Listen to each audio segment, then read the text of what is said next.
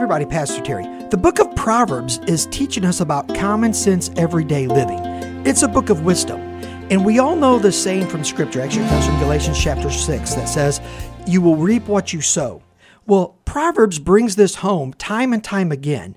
And if you happen to be living life in such a way right now that you're not honoring God's word, you're not pursuing God's word, man, it's just become irrelevant or unimportant in your life, let me just give you a verse from Proverbs chapter 2, verse 22. It says, but now the wicked, those who oppose God's plan, God's wisdom, and God's ways, will be cut off from the land, and the treacherous will be rooted out of it.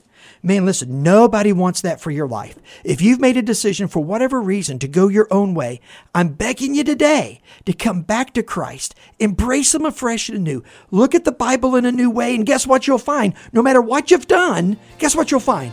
You got it. Grace for your journey. God bless you. We'll talk again later. Thank you so much for listening to this edition of the Grace for Your Journey podcast. I pray that it has been a blessing and an encouragement to you. Pass it around if you think it would help somebody. And we look forward to you dropping by again for another episode of the Grace for Your Journey podcast.